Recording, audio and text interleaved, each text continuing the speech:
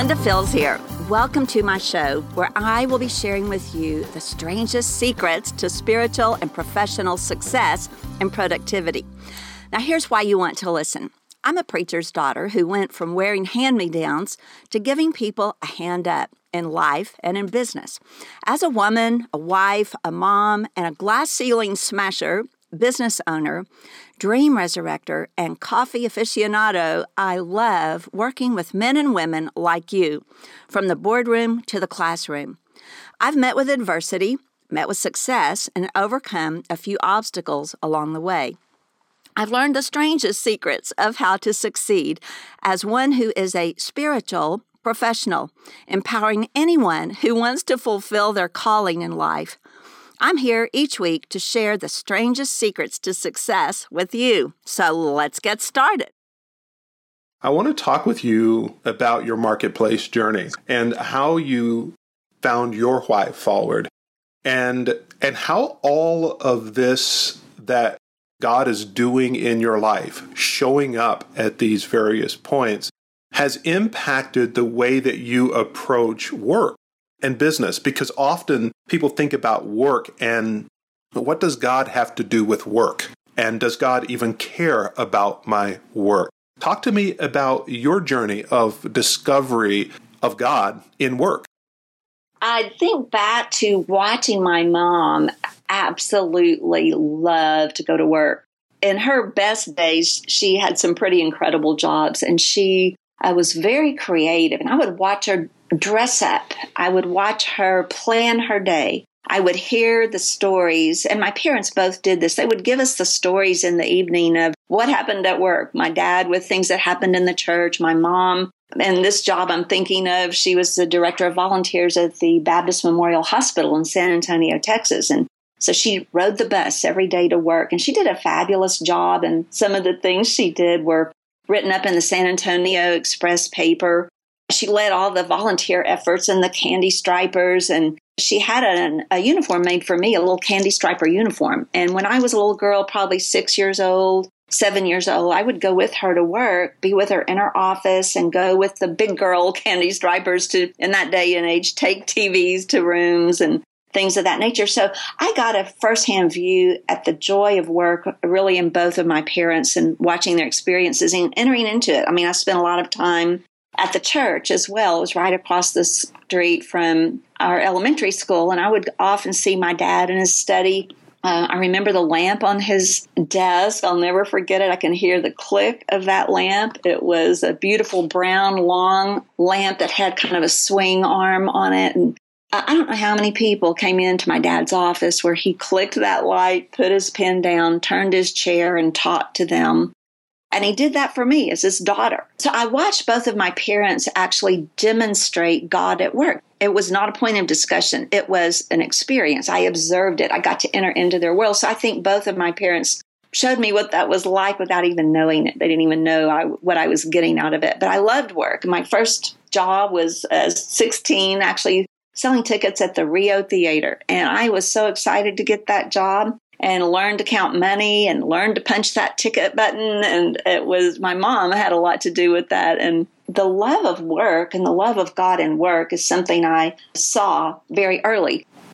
As you look at how that's played out for me, I majored in business, got a bachelor's in business because of my love for business, began down that road right out of high school. My husband and I finished college together. This is in a little hill country town in San Marcos, and we purchased a sporting goods store. It was called the Field House, and Rick ran that store, and we learned, I'm going to tell you that we learned the buying and the selling and the loving of people and the leading of people out. We found out about it like on the job. That was our first place where we were responsible for employing other people. And the college kids that we hired, we trained, they became part of our family. They came home with us and had cookouts afterwards, and we were very much a part of each other's lives. The lessons in that little store, I'm going to tell you, were actually as powerful, if not more so, than what I learned getting my MBA about how to buy and sell and how to help people, manage people, and lead people to be at their best. And so that was a 10-year chapter in our life that was just full of stories, having babies, having a store, managing people. And at the same time, I was teaching on the college campus right across the block there, 2 blocks away in the business arena. And as we did this, we found that we were telling more and more stories of employees who had returned to give us things they had stolen that we had no idea they had stolen, of people who had come back to tell us they'd found God or deepened their walk with God because of those years working at the field house with us. And we just began to have, I'm going to say, a greater awareness of the fact that God is working mightily in the marketplace during that time. I loved teaching college, did that for 30 years, actually, in the business arena. The university setting there, started a PhD and communication at University of Texas. And as our story unfolded, we found ourselves moving to another location where I joined the staff of a college in Lake Jackson, Texas, Brazosport College. And I'm giving you some of the details of the stories because each of these things I'm mentioning to you are all things we prayed over, things we talked to God about, things we asked for God's will about. And when we came to Brazosport College, we began to be working in a whole different type of setting with people that were further along in their lives. The students at this college were going to be 27 years old instead of 19 years old because it was a community college environment. And as things went on, I found myself writing a letter to God during a big faculty meeting where I was honestly getting bored. I loved my students, but I needed a new challenge. And I asked God to give me something so big, I would have to depend on Him like never before. Well, long story short, and this is where a lot of what I teach came from, God gave me the answer to my prayers. They say, be careful what you pray for. But I was asked to spearhead a corporate learning center, an entrepreneurial center that was an arm of the college that met the needs for a lot of the chemical plants and companies in our area. South of Houston, a lot of oil, a lot of chemical companies. And I'll tell you, that was a wild 12-year ride where I watched God answer prayers like crazy. Prayers like who to hire, prayers like what kind of proposal to make to fit the bill for some request to train 5,000 people in this topic or that topic. We use the term a lot, partnering with God. That sounds kind of formal. It was partnering with God, but it was like living with God day by day. Conducting a meeting in the boardroom, praying, operating on multiple levels. They don't know you're praying, but you know then to ask a particular question. You know as God leads you to look behind the surface of someone's situation or a particular contract deal. Now, when I talk about this, people always ask me right away, was that a Christian college? And I'm going to tell you, it was a public college, but I'm a praying woman. And I feel like this whole marketplace journey, the reason it's so exciting is that we learn that we don't need to hide behind a shingle of a church or a ministry or a this or a that we need to understand God's at work in the marketplace. The Bible tells us that Jesus had all the sick were laid out for him in the marketplace and that he healed them all. Well, how many hurting people are around us who need to be healed from either rejection or from a physical problem or a family problem or a finance problem? And rather than trying to drag them in the church, which it's great for them to land in the church, but if we could understand we are the church right in front of them and that we are positioned there to encourage them, teach them, pray for them. So these are the kinds of things that have woven through my experiences from at 16 being a movie ticket sales girl to later leading a corporate learning center that affected the professional lives of over 150,000 participants and generated millions of dollars and changed the economy and changed the landscape of the lives of real people in a particular place. And so as that happened, I actually developed a higher view of God's strategy and what he's doing. We all look at it from the view of our own workplace, and we should. And we pray for our own coworkers, and we bring some type of transformation every day. We should be. And we have the opportunity to transform things with either more light or more discouragement, but we get to decide what that's going to be. And I feel like looking at this marketplace thing, this marketplace journey, the way I found my why forward was the fact that I knew I was positioned right where I was to help men and women do two things, basically: know their God better and do great exploits, do the work. And that these two things go hand in hand. And so I'm pretty set on this topic and this direction and this momentum. And it's my desire to help other people catch this reality in their own lives and actually begin to walk it out. I think it's the answer to a lot of unfulfilled dreams and a lot of latent desire for greatness that's within people, that's fully within our reach when we just get hold of this simple reality that Jesus does the real stuff in the marketplace, the Monday through Friday in the 9 to 5. Now, you were at the peak of your success with the training center, and then you prayed another prayer, and you ended up in an entirely different state and city, and ultimately leading a marketplace ministry. How did that happen? Talk to us about that. You know, sometimes in our lives, I think we can sense when a shift is coming, some type of a change in season. And honestly, I loved what I was doing. It was fantastic. We were very happy in our community. We had good friends, a good church. We're in a place where we'd raised our daughters to adulthood and just lots of great things. And you're kind of like, why would you leave that? And I'll tell you, it was the sense that what we had established was in place. And there was an opportunity for a new season. This is one of the things I believe with all my heart, that God never puts us on a shelf and says, that's really all I had for you. Now you just coast. There's always more of God to explore, more exploits to do, and getting to know God along the way. And so we had come to visit. Actually, our daughter was in Kansas City, involved in a ministry at the International House of Prayer. And as we began to come and go here, we found out about a ministry that was already on the ground. At that time, it was called the Joseph Company. And I began to see that they were reaching out to people in the marketplace and helping them understand more about their work and their destiny. So I saw a connection there that we believe was our invitation to change lanes, so to speak, and step out of the things we'd enjoyed and been greatly blessed by in our Texas abode there and start on a new path. So I think this is one of those times where, there's a window of time to say yes. It's not like someday when you want to think about this. It was had a sense of urgency on it for us.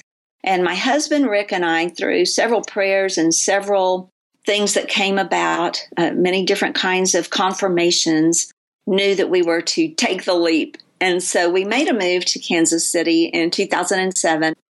Obviously, a lot of challenges when you make a big step with God. You're going to get some hits, and so you've got some time where you're going to have to define again who God is to you in that season.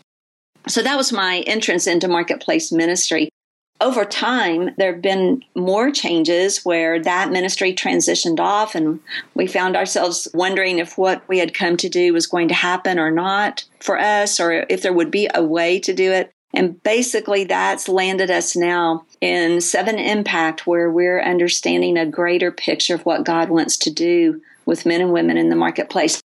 For me, what I would say is that regardless of a person's field, for us, we had a lot of experience in education, but that's not the point we're bringing forth. That's not what we bring forth. What we bring forth is the knowledge that God meets us, hears our prayers, instructs us, and helps us to do the things He's put before us to do. And this is true for a teacher. It's true for a business person. It's true for a city manager. It's true for someone in the medical profession. It's true for the receptionist and the CEO. And so it's this knowledge that is in our heart, in my heart, my husband's heart, Rick, to help people in the marketplace work there like Jesus did.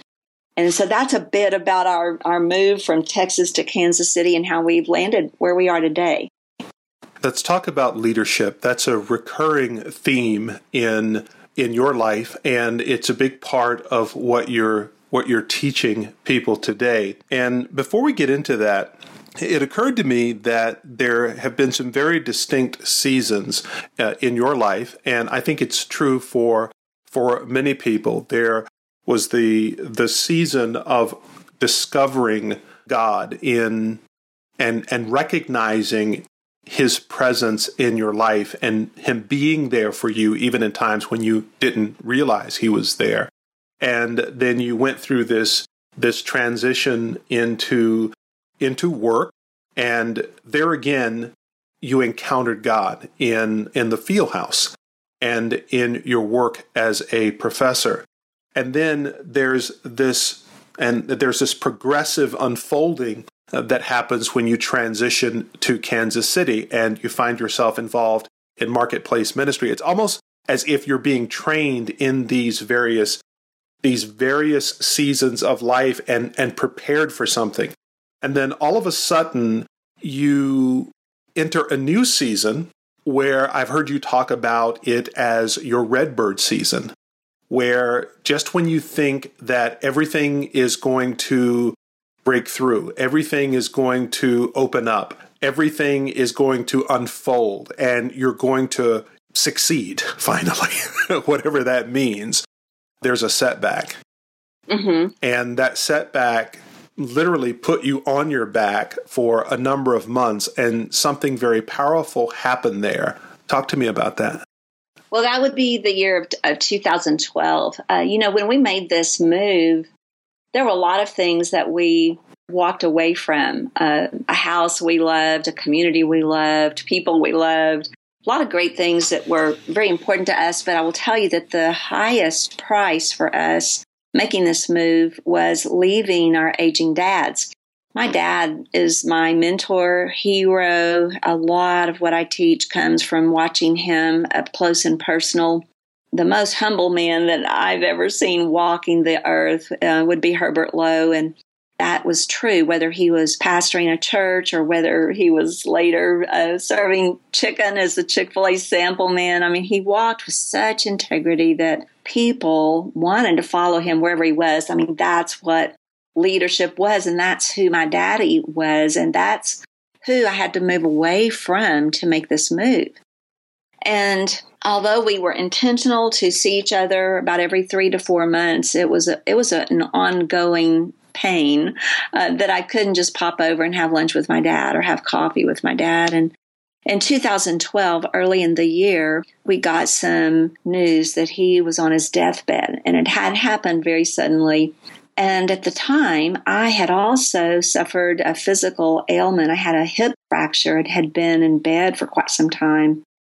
I was literally having to use crutches for this hip fracture to heal before I could even have surgery, which was going to be a hip replacement ahead of me. So it was major stuff that I was dealing with physically. And this was very unusual for me. I was usually the woman on the go and involved in economic development boards and what was going on, and now all of a sudden to be flat on my back and now have this real hit of knowing that I was about to lose my daddy on this earth was how 2012 started for me.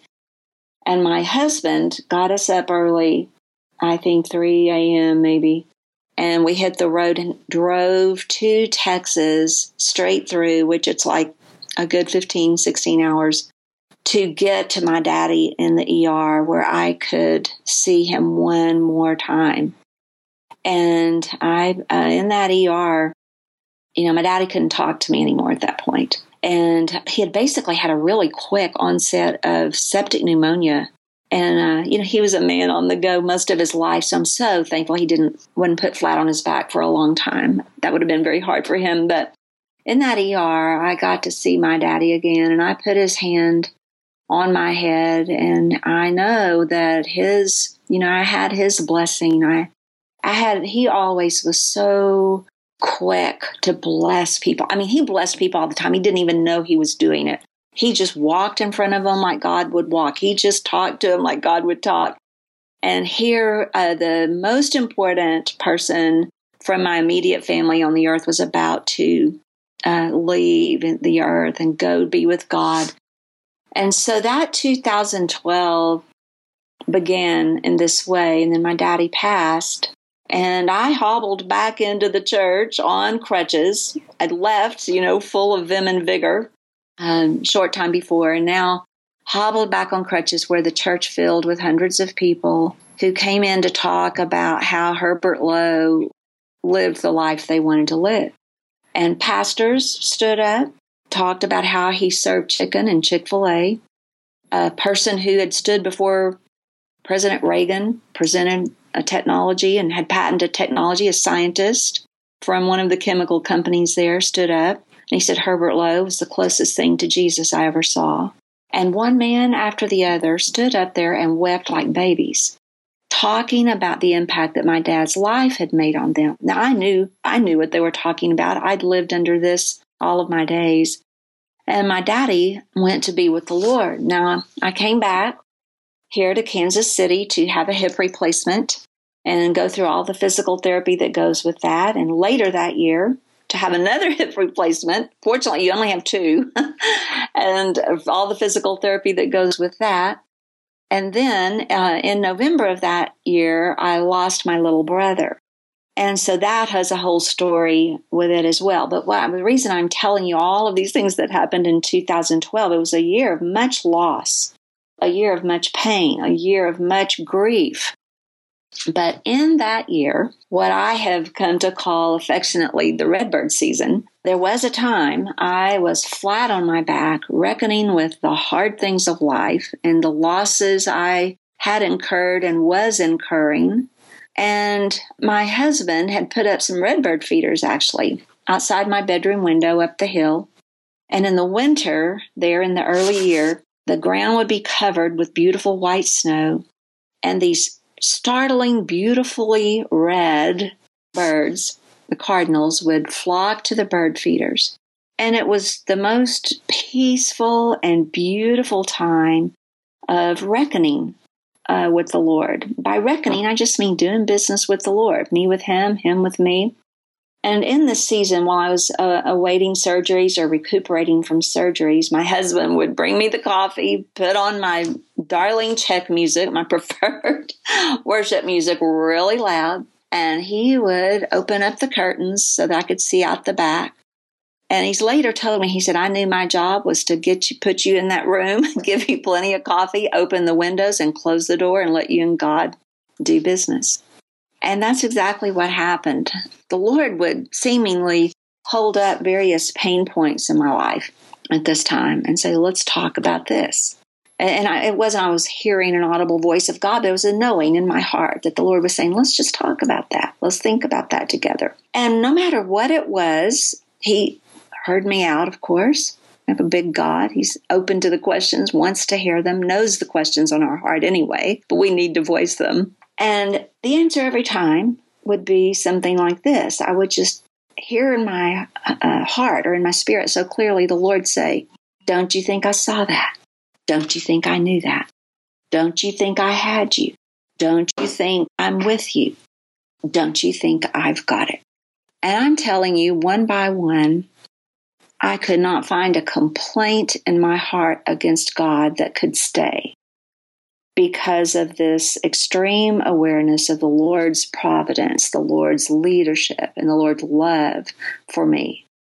And so I emerged from this Redbird season actually thinking I didn't ever need to write another book or give another talk or lead another this, that, or the other, that this was as good as it got. And actually, my husband and I called this the Redbird season as a marker for us that no matter what comes, good or bad, we will not take or allow anything to cause us to step away or out of this knowing of God's great love for us and leadership over our lives, that is the number one deal.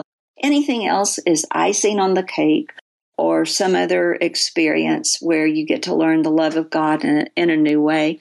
So I would say that 2012 season, the Redbird season, level set us in a major way that what we want that to be our floor, like that to be the minimum of what we'll take as far as closeness to God and understanding of his watch care. So that Redbird season was a pivotal thing. And I'll tell you after that, a lot of things did come together. And my sense was that the Lord's view on that was, when you are in this place with me, when you're operating from this type of communion with me, I can put you anywhere. I can put something in your hand. I can take it out. I can turn it around, because nothing else will really throw you off center for long, because you know the base of what you've got in God, and that becomes the crown jewel, is like how I like to describe it, that we come to understand the Lord is the crown jewel, and anything else that comes can be enjoyed, can be learned from, can be experienced. That's how I talk about the redbird season. We hope you are enjoying listening to The Linda Field Show. If you would like to connect with Linda's message and receive a copy of her book, Find Your Why Forward, visit lindafields.org/books.